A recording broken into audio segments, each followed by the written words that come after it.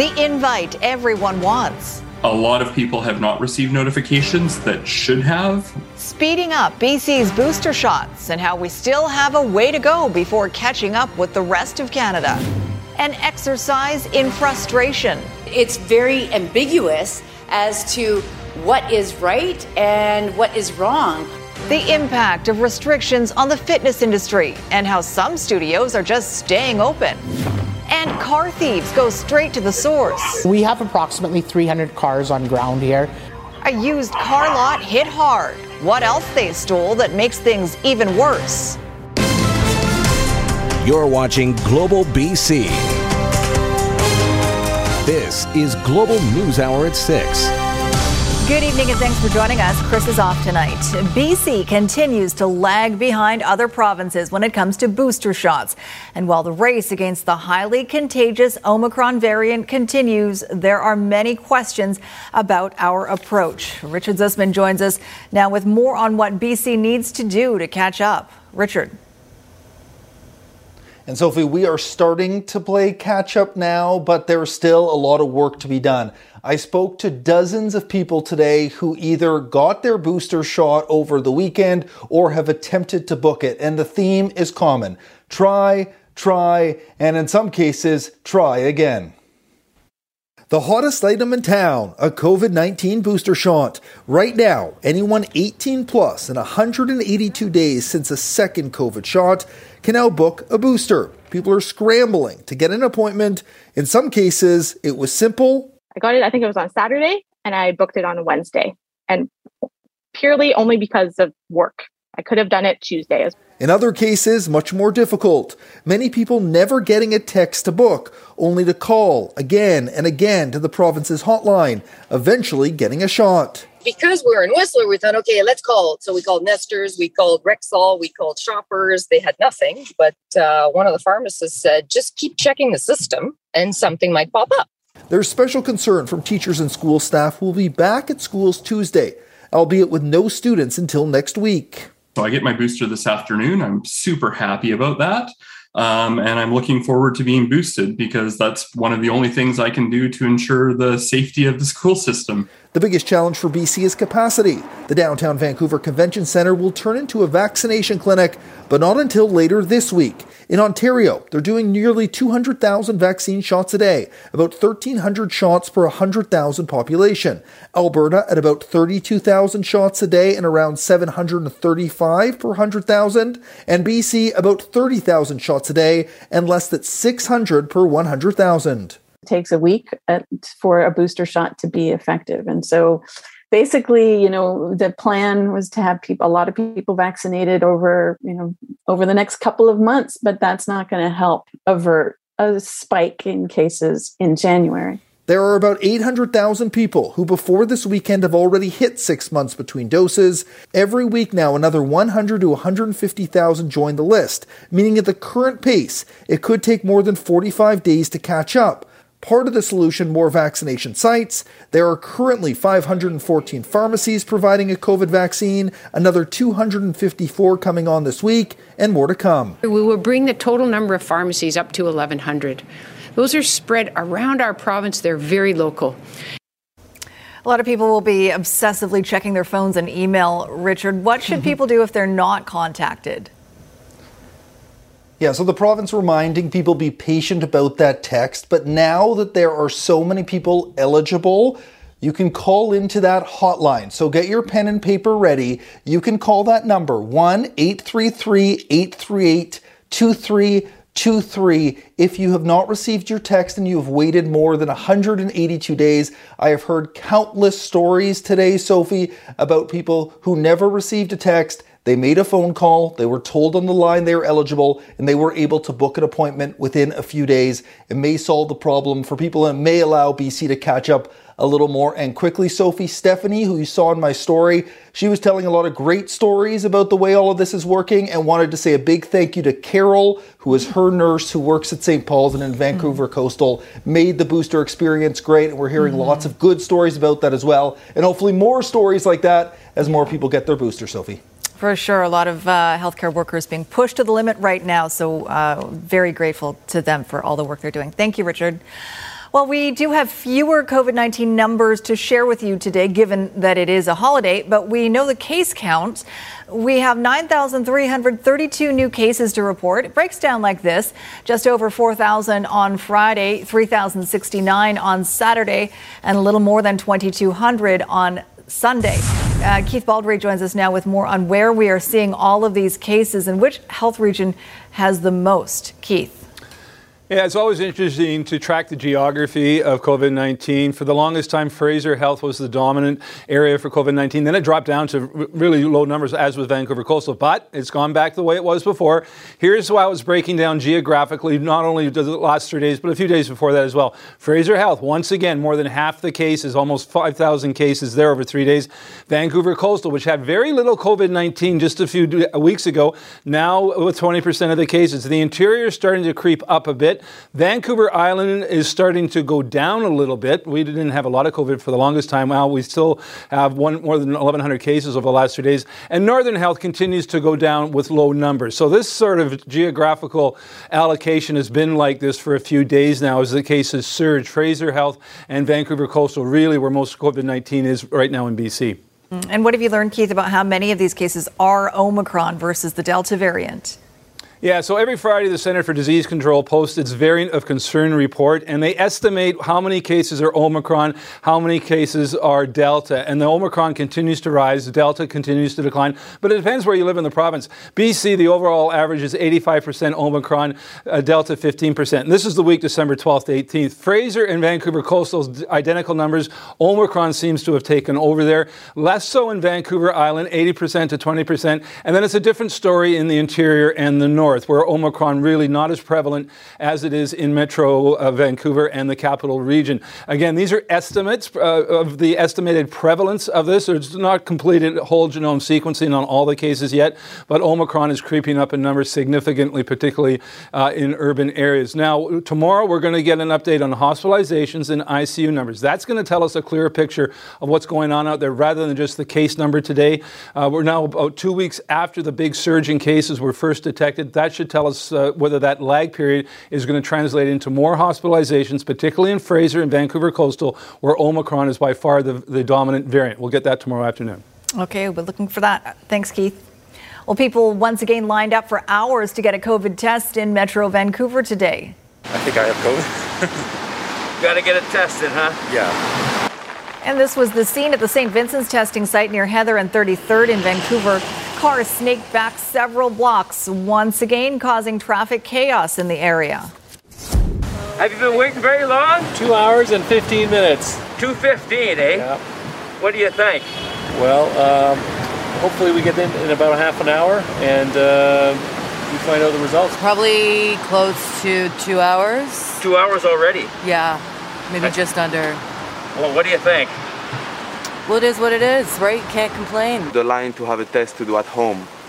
So, yeah, that's a bit frustrating. Vancouver Coastal Health resumed operations this morning at both the St. Vincent's and YVR test sites after they were closed due to sub-zero temperatures over the holidays. Well, with other provinces announcing new restrictions to curb the spread of the Omicron variant, questions are being asked about the possibility of more orders in BC. As Aaron MacArthur reports, one BC expert says Ontario's return to virtual learning is actually a mistake. It's déjà vu all over again. Ontario taking drastic measures to contain the spread of the Omicron variant. Indoor dining closed, social gatherings, new limits, retail stores reduced to 50% capacity, gyms closed to virtually everyone. The new measures in place for at least 21 days. We're not going to be able to stop it. We'll have to blunt it as best we can. Parents aren't pleased. School, already delayed, will now be closed until at least January 17th. Ontario is facing 15,000 cases a day of Omicron. Experts are warning that number could be more than 100,000 if nothing is done to stop the spread. Ontario implementing the new measures a week after Quebec was forced into a similar situation. The Canadian government now sending the military to Montreal to assist with mass vaccination. And police are breaking up protests on the streets after curfew. Case numbers across the country on similar trajectories. Records in Atlantic Canada, the prairies, and in the north. In BC, where testing lines continue to stretch for blocks, the restrictions in place as of Friday appear to be all the measures the provincial government is willing to take. From the very beginning, we have managed our own pandemic. We are using the data that we have here in BC and watching the patterns that we're seeing, looking at how it's spreading in our communities here. There is no public appetite for an Ontario-style lockdown, and it might be too late to stop the wave from cresting anyway. Schools in BC have remained open, and infectious disease doctors say that is something that needs to continue. Children and teenagers at home is bad for their physical health, bad for their mental health, bad for the health of families, just not a good or equal option. We need to get them back to school. And in the era of Omicron, leaving them in the community may ironically be more dangerous. In BC, school is on pause until January 10th, and despite significant community spread, parents should be prepared for in-person education. Aaron MacArthur, Global News. Well, the return to class for most students in BC has been pushed back to January 10th, but not everyone is happy with that. The province announced last week that due to the spread of the highly transmissible Omicron variant, only children of essential workers as well as kids with special needs will be back tomorrow. Some parents and teachers are welcoming the delay. Still, Kyla Cameron, a Kelowna mother of twins, feels it is unethical to close schools while places like malls and big box stores remain open. Other than it being inconvenient, I don't think that it's right for the kids to keep them out of school. They have the lowest risk rate statistically, and they need their education. We had schools open when we didn't have vaccines. And now we do have vaccines, and they're even safer places. BC's education minister has said the extra week will allow education and public health officials to assess the impact of Omicron.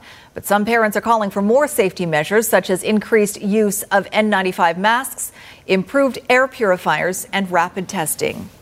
Well, there is confusion tonight for many people looking to follow through on a New Year's resolution to get fit. Some fitness studios are reopening, claiming they don't fall under the provincial health order to close. As Rumina Daya reports, others who remain closed are calling for greater clarity from the province. In defiance of government COVID restrictions, Iron Energy Fitness Centre in West Kelowna is open. No longer willing to blindly comply. I feel like we've been complying for the last 2 years, and we've been following all the rules and all the mandates, and we just decided that we're not willing to stand for it anymore. Vaccine passports, masks, distancing, sanitizing. The owners say they've done everything the government has asked to keep people safe. In their opinion, there's no evidence gyms are making people sick. They're making them healthier. It's your sanity, especially through the holidays. It's such a hard time for so many people. And to take that away from people is just crazy when you can go to Costco, you can go to restaurants. There's so many things that you can do and just none of it makes sense. In Langley and White Rock, 30-minute HIIT and Box to Fit are also opening, according to social media posts. Owners would not comment on camera, but made it clear they're following all provincial health guidelines. Fraser Health says it needs more time to confirm whether the boxing gyms were given approval because they fall under sport, not exercise and fitness, which is banned indoors for adults. It's completely not fair and very unjust. And there's so much confusion. Oxygen Yoga remains closed according to government regulations. The CEO says the mental health of members is at stake. Studio owners struggling to pay the bills. This business was a place that built community, that gave people a space to come and channel their energy in a positive way. And it's been taken away. And it's just, I'm sorry, it's very sad. And there is no clear definition and answers as to why this continues to happen. The Ministry of Health did not respond to our request for an interview. The ban on indoor adult exercise in effect until January 18th. What happens after that? Uncertainty. Rumina Daya, Global News. A used car lot in Langley is counting up its losses after being hit by thieves over the weekend. The suspects were caught on camera kicking in the door to the office. At least half a dozen vehicles were stolen, but that wasn't even the worst of it. What else they got away with that'll cause problems for months to come? Next on the News Hour. A warning if you're heading out into the hills. A call out for North Shore Rescue today when an avalanche trapped 2 skiers. How they're doing now and what you need to know about the risk coming up. Plus, BC conservation officers respond to thousands of calls each year. Later on the News Hour, some of the more unique ones of 2021.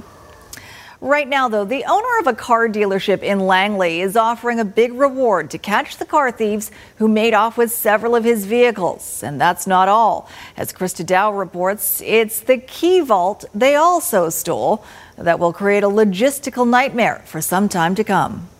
We don't have keys for both our SSs, the 67 RS, the 4 Vipers out back, the G-Wagon. Inventory ready to go. Some already sold, but all of them missing a key component. All the keys are gone. The keys to the roughly 300 vehicles on the lot stolen yesterday morning between 5 and 8 a.m. Lifted right from the TMT Auto Finance dealership in Langley. We noticed that somebody had obviously been in the building.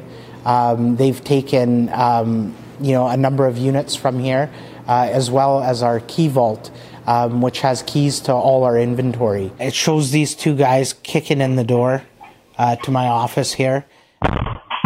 The break-in captured on surveillance video. Owner Bicky Dodwell going through hours of footage. 3 suspects, 2 men and a woman, captured on camera, boosting a total of 7 vehicles. It's gut-wrenching. It's a huge invasion of privacy. When somebody comes into your private space, it's very disturbing. 4 of the vehicles were recovered by RCMP later that day, but the missing keys creating a logistical nightmare for the shop. Well, we've got a car in the showroom here that's sold, that's supposed to be delivered to its new owner. We can't move the car that's in front of it, and we don't have keys for the car that they're purchasing. It gives extra work, but it's extra work that's going to cost a lot of money also. I have to more or less make sure that everything is still properly intact. I have to find out what is missing, what is not missing, and try to put things back together in that. Dadwall is offering up $10,000 to anyone who has information on the suspects or the whereabouts of the keys. He's hoping the video can jog someone's memory. We're just optimistic and hoping for the best results here with the community's help. In the meantime, he's working on rekeying all the vehicles on the lot, a process that will take months and costing hundreds of thousands of dollars. Krista Dow, Global News. Vancouver police have made an arrest in connection with a homicide back in August. It happened in Grandview Park near Commercial Drive and left a 60-year-old East Vancouver man dead. Gilles Hébert was assaulted at the park and later died in hospital. Vancouver police say a 5-month investigation has led to manslaughter charges against 39-year-old Jeff Lincoln. Lincoln remains in custody pending a bail hearing on Tuesday. Just ahead, the hockey community in mourning. If you look around this community, everyone knows Mike, or in a hockey community, someone has played hockey with Mike. Friends paid tribute to the couple killed in a tragic accident in Horseshoe Bay. Plus, a tricky rescue on the North Shore after a skier is hurt in an avalanche. A backcountry skier has been injured in an avalanche in Cypress Provincial Park. North Shore rescue crews making their way up to the Hollyburn Mountain area of Cypress, where the skier suffered a broken leg in an avalanche. A helicopter was not able to fly to the scene because of thick cloud cover. That meant ground crews had to conduct the rescue. We were skiing around the side of Hollyburn Mountain here, and we were just wrapping around when we heard a cry for help. And there was a party of 2 guys that looked like they were in distress, so we just walked up in our skis to where they were, and when we got there, we found out that one of the guys got caught in the slide and partially buried, and then the slide took him through some trees, and so he had a bit of trauma somewhere, so we just had to stabilize him, keep him warm, and call search and rescue. Crews say this is a reminder that backcountry conditions are dangerous right now, right across the region. So just how bad is that avalanche risk right now, and what do you need to know before heading out? Meteorologist Christy Gordon joins us with those details. Christy. Sophie, the reason why it's so dangerous right now is we've had more than 100 centimeters in parts of the South Coast and Sea to Sky Mountains over the last 3 days. So since January 1st, and we've got more snow on the way. And this massive slab of snow is on top of a very weak layer that was created in late December when it was so cold and dry. So these are the concerns. The risk is high, not only tonight, but through the day tomorrow for all of the South Coast and Sea to Sky Mountains. And this is in the Alpine, right down through the tree line. So a significant elevation of the mountains. Human-triggered avalanches are very likely. Travel in the backcountry is not recommended. Now, as I mentioned, we have more snow on the way, not only for the mountains, but for here as well. And so when I come back, I'll show you which areas could see up to 15 centimeters. All right, thanks, Christy. We are learning more today about the 2 people killed when a giant tree collapsed onto their Horseshoe Bay home early Sunday. One was a former junior hockey player. The other was a travel writer. As Grace Key reports, both are being praised as great contributors to their community. Michael and Caroline Sharp shared a love for adventure. They traveled and went scuba diving all over the world. They were both loving people. They're very generous. They always had their home open to anyone. You could have a cup of coffee or a beer there anytime. The 2 were tragically killed when a tree fell on top of their West Vancouver home early Sunday morning after a windstorm blew through the area. Their 24-year-old son was staying at a friend's house that night. The hockey community is mourning their loss. Michael was recognized for more than 12 years of service to the West Vancouver Minor Hockey Association, where he coached his son. Mike actually was one of the best coaches I've ever watched coach. He was just very understanding, very level-headed, and he could not only just coach the parents, sometimes you have to coach the kids, sometimes you have to coach the parents. And Mike knew how to handle all those behaviors. Friend Perry Braun wanted to speak outside the West Vancouver Seniors Activity Centre, where Michael not only matched a $100,000 grant for Feed the Need, but ended up raising $300,000 for vulnerable seniors during COVID. I wanted to put him up for Volunteer of the Year, and I talked myself out of it because that's not the kind of recognition that he would want, I think. And I feel a little sad about not doing that now, because I think he does deserve the recognition, because he was one of those people that certainly left the world in a better place. On social media, one friend wrote, Sharpie was their hockey goaltender for Wednesday night games for the past 20 years, adding he would also let them know when someone in the room was going through a tough time so they could all help out or lend an ear. They will be missed. Grace Key, Global News. Coming up, the tax exemption with a catch. So we didn't get any break on any of our property transfer taxes or anything. Why first-time buyers aren't always off the hook. Also ahead, America's Omicron wave, the U.S. strategy to deal with the surge. Well, now that 2020 property assessments are out and in many cities once again showing double-digit increases, new attention is being focused on another impediment for many buyers, the property transfer tax. As Ted Chernecki reports, the exemption for first-time buyers has also been priced out of the market. The love, mostly hate relationship we call BC's housing market.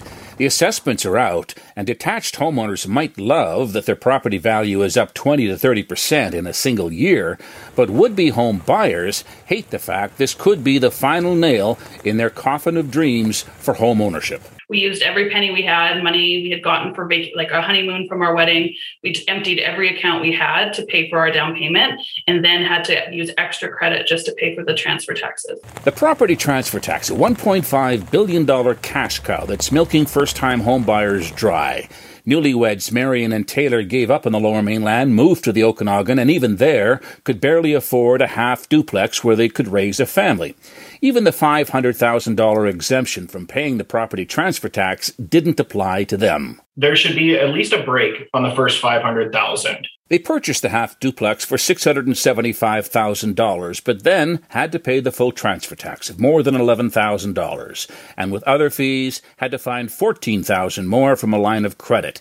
And just to make the down payment, they withdrew all $25,000 from their RRSP, which they now have to pay back over 15 years. Property transfer tax is a property tax that punishes you for buying or selling a home. So really, you ought to have higher property tax, get rid of the property transfer tax, and make the same amount of revenue. And in fact, you'd make more revenue because you wouldn't be screwing up the housing market. And that $500,000 exemption is almost laughable. Filter today's listings to just those properties lower than $500,000, and the total of 5,870 listings drops to just 330. Academics who study this market say you can't have record low interest rates and a chronic shortage of housing that pushes real estate prices ever higher. A lifetime's earnings might start to get small relative to the value of homes. So if fundamentals don't change, there's going to have to be some rethinking of home ownership. That could mean far more renting in the future. One thing is certain, what's been done so far to keep prices from soaring isn't working. Ted Chernecki, Global News. So just how much money does the property transfer tax bring in? The BC government estimated that in the fiscal year ending March of 2021, it accounted for nearly $1.6 billion. That's more than either alcohol taxes or revenue from the BC Lottery Corporation. Well, the owners of a Victoria liquor store are hoping police can track down a couple of teenagers who did a lot of damage to their store. Surveillance cameras at the Cook Street liquor store caught the two painting a large piece of graffiti on their front door shutter. It happened at about 2 a.m. December 31st. One teen does the spray painting, the other acts as a lookout. The store says it spent about 9 minutes to complete their work before moving on. The owners say there has been a lot of damage done by graffiti in the area. Now to the ongoing COVID crisis south of the border, where America's daily average for new cases sits higher than 400,000, while hospitalizations are up 30% from last week. That vertical spike has left businesses struggling for staff and has prompted the FDA to authorize boosters for an even younger population. Global's Reggie Cicchini has the latest. 3 calendar years into this pandemic, the American situation is still getting worse. The numbers are astronomical. Delta's resilience and Omicron's ability to spread quickly has sharpened the focus on vaccines, an effort that struggled to get above 60%. You want to meet this virus with as much immunity under your belt as possible.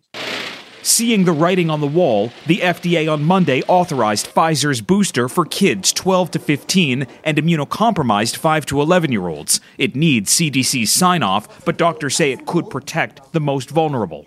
The one group that may be a problem for is very young children, toddlers, who have trouble with upper airway infections. More than 7 million kids have contracted COVID in the U.S., a reality that's led to the struggle over school policy.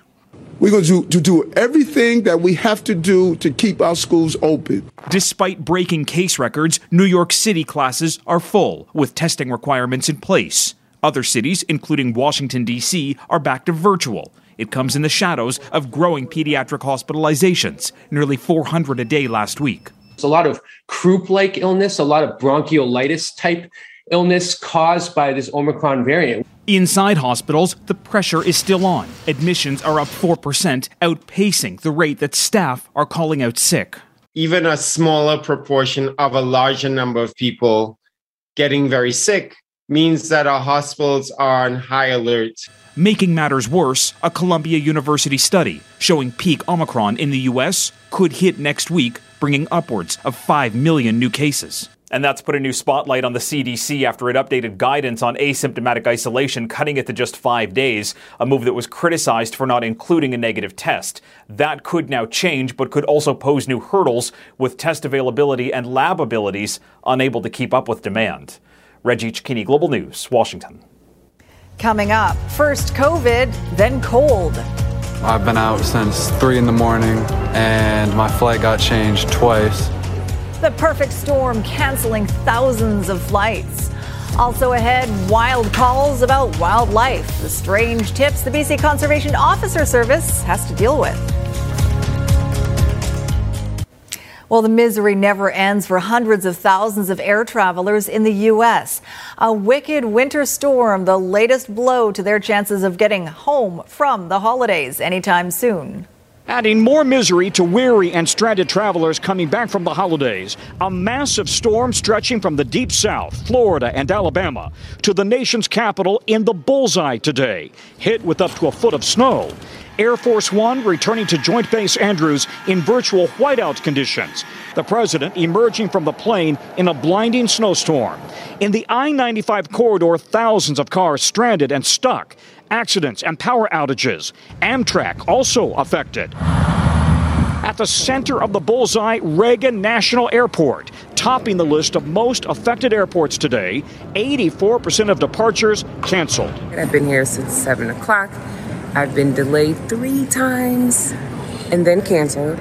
Today's storm, the latest blow to airlines and hundreds of thousands of holiday passengers. Since Christmas Eve, more than 18,000 flights canceled. Hit hard by airline and TSA staffers calling out sick with COVID. Then a series of winter storms. Today, 3,000 flights canceled. Here at Reagan Airport, the snow coming down so heavily they had to close the main runway for plowing at 8 a.m.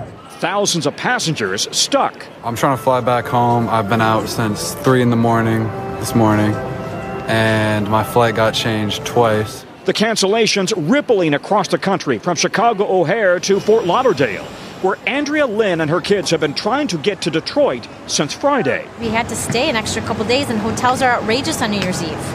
So we were kind of trapped. While it truly has been a perfect series of storms for the airlines, consumer advocates say the airlines also bear some blame. The airline industry has been understaffed for months, even before this latest surge with COVID going back to the summer. All right, let's bring in meteorologist Christy Gordon with a look at our weather forecast. We have more snow on the way, as you mentioned earlier, Christy.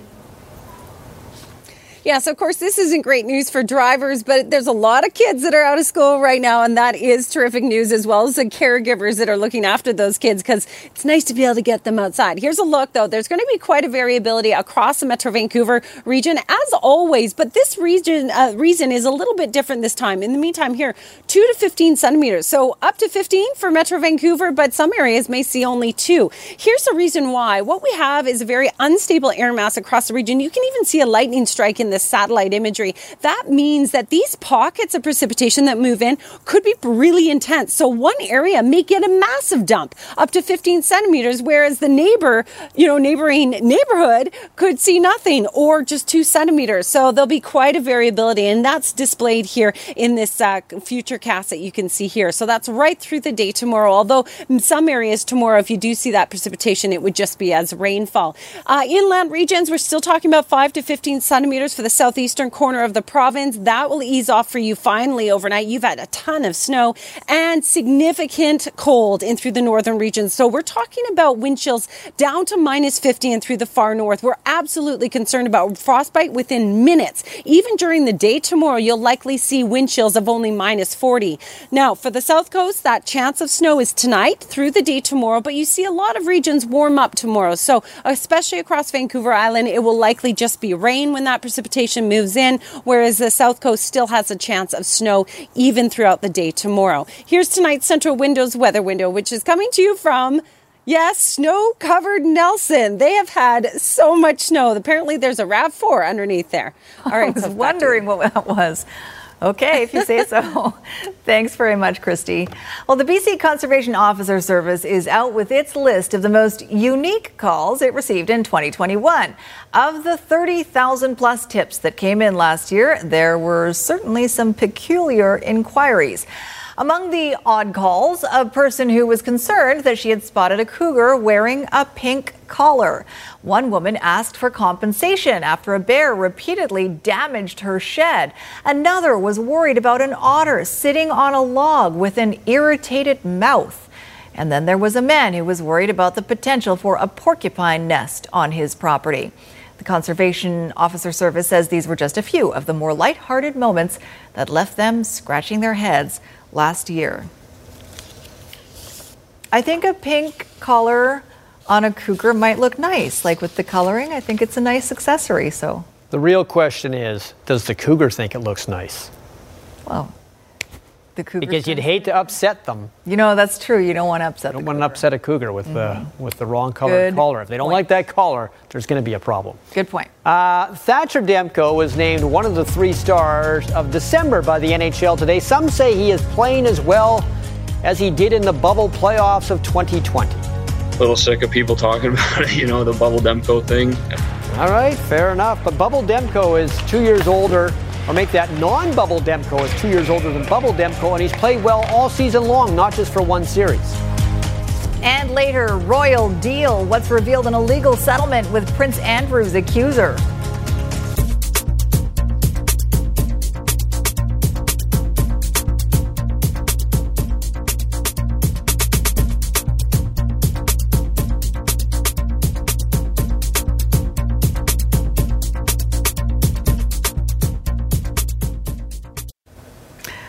All right, Squire, what do you have for us? Bad hair. Oh, sorry. I also have. Me? No, you. No, me. I would never say your hair is bad. Well, my hair is much worse than yours has ever been.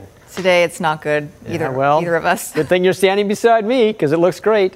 I think we have said this before, but as good as Jim Benning's draft picks like Quinn Hughes, Brock Besser, and Elias Pettersson have been, his most valuable draft pick of all was Thatcher Demko. As great a turnaround as Bruce Boudreau has manufactured, he wouldn't have a 9-game streak of being unbeaten in regulation time without Demko, and to a lesser extent, Yaroslav Halak. Demko has been an avenger for Boudreau and the Canucks, always saving the day. And today he was given recognition from the NHL for his work last month.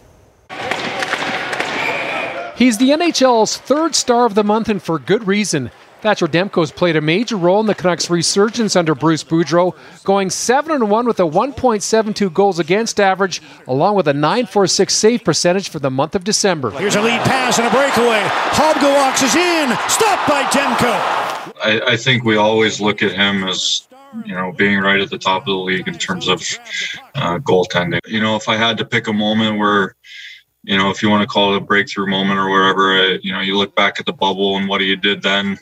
We knew even before that, how good he was. And, he's carried that through and been unbelievable for us the last 2 years. That bubble performance reinforced the belief that Thatcher Demko and not Jacob Markstrom was the Canucks' #1 goalie of the future. Without Demko, there was no bubble playoff success. Ever since then, the just-turned 26-year-old has not only come into his own as the Canucks' starting goalie, he's also developed into one of the NHL's best. Nobody's faced more shots, played more minutes, or started more games this season than Demko. He made a stick save, now corner, stopped by Demko. The bubble was what it was, and it was a cool experience, and a little sick of people talking about it, the Bubble Demko thing. It was awesome, but it was just 3 games, and I knew I had a lot more to prove. And last year I felt like I flirted with it a little bit, and this year I really wanted to come in and just nail down that consistency and prove that I could do it on a nightly basis. So I've been lucky to really have a lot of good young goalies, but right at the beginning, like I've had Holtby at the beginning when he would battle everybody, and Varlamov battle everybody, and even at the end, Kolzig was still a battler. But Thatcher reminds me a lot of John Gibson when John first started as well. So, all great goalies that I've been lucky enough to be with, and he's another one. Jay Janowar, Global Sports. New York Rangers hosting the Edmonton Oilers tonight. Remember when Edmonton was good and the Canucks are bad this season? Now it's the other way around.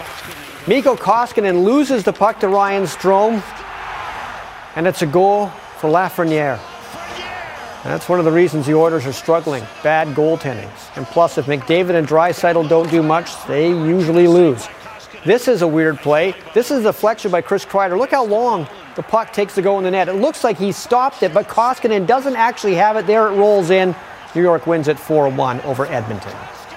Well, we still don't know why Antonio Brown took off his uniform yesterday and left the Buccaneers-Jets game while it was still going on. He hasn't said why he did it, the Bucks aren't really saying why, if in fact they actually know why it happened. But here it is again. He was upset about something while he was on the sidelines. A couple of teammates tried to keep him from doing what he did, but failed. Brown has had issues with other teams he has played for, but nothing quite like this. After he walked off the field, he stayed in New York. He's at the Brooklyn Nets game tonight and was subsequently kicked off the team. There were stories that he didn't want to go back into the game because he had a sore ankle, but the Buccaneers coach says that's not the case. I don't know that he was. Did he say that he was, or was there a dispute about that? No. He just refused to go in, or can you tell us more about it? Not really. I mean, what happened was pretty obvious what happened. So, he left the field and that was it. What emotions do you have as somebody who has defended him and helped keep him on the team for so long? And were there precipitating moments leading up to that incident on the sideline yesterday? No, none whatsoever. And, like I said, I care about him a bunch. I hope that he's okay. The video in this next story is a little scary, so be forewarned. The NFL is investigating why a railing gave way at Washington's FedEx Field, sending 8 fans 6 feet down to where Eagles quarterback Jalen Hurts was walking off after Philadelphia won 2016. Here's a couple of angles at what happened. All the injuries were considered minor. Jalen Hurts was high-fiving Eagle fans who had made the trip to watch their team play when the railing could no longer handle the weight of the fans.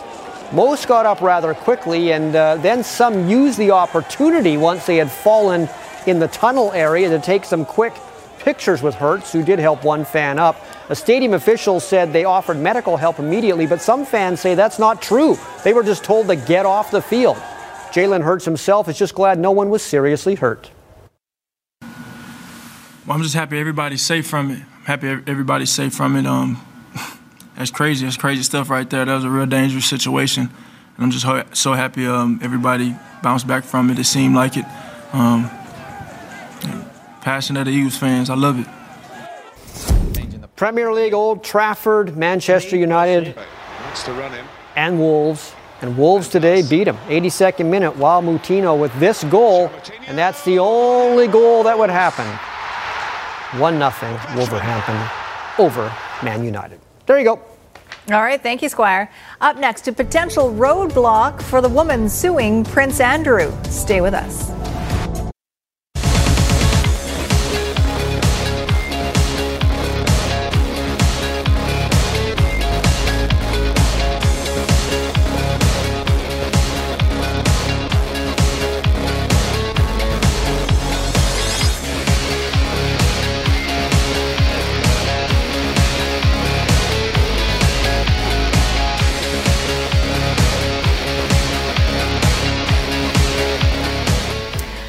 A newly unsealed civil settlement could potentially impact a lawsuit against Prince Andrew. The 2009 legal settlement between convicted sex offender Jeffrey Epstein and the woman accusing Prince Andrew of forcing her into sex as a teenager has been made public. As Global's Redmond Shannon reports, it'll now be up to a judge to decide if a clause in that pact blocks Virginia Giuffre's lawsuit against Prince Andrew.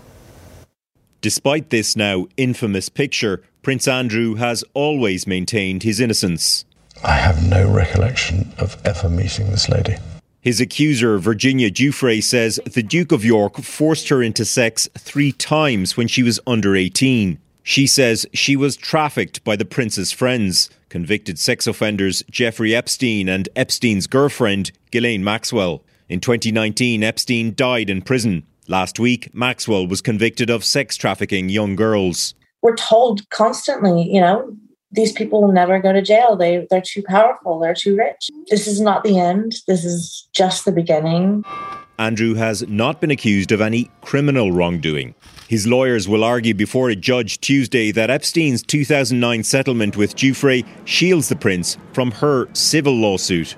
In the newly published document, Epstein agreed to pay Giuffre $500,000 if she agreed not to sue any other person or entity who could have been included as a potential defendant from all manner of legal action. That is just so vague and bizarre to me. Lawyer Lisa Bloom represented 8 of Epstein's victims. She says the judge should allow Giuffre's case against Andrew to proceed despite the Epstein deal. I think it would be wrong and a violation of essential principles of contract law to have Prince Andrew released because he's not mentioned by name anywhere in the agreement.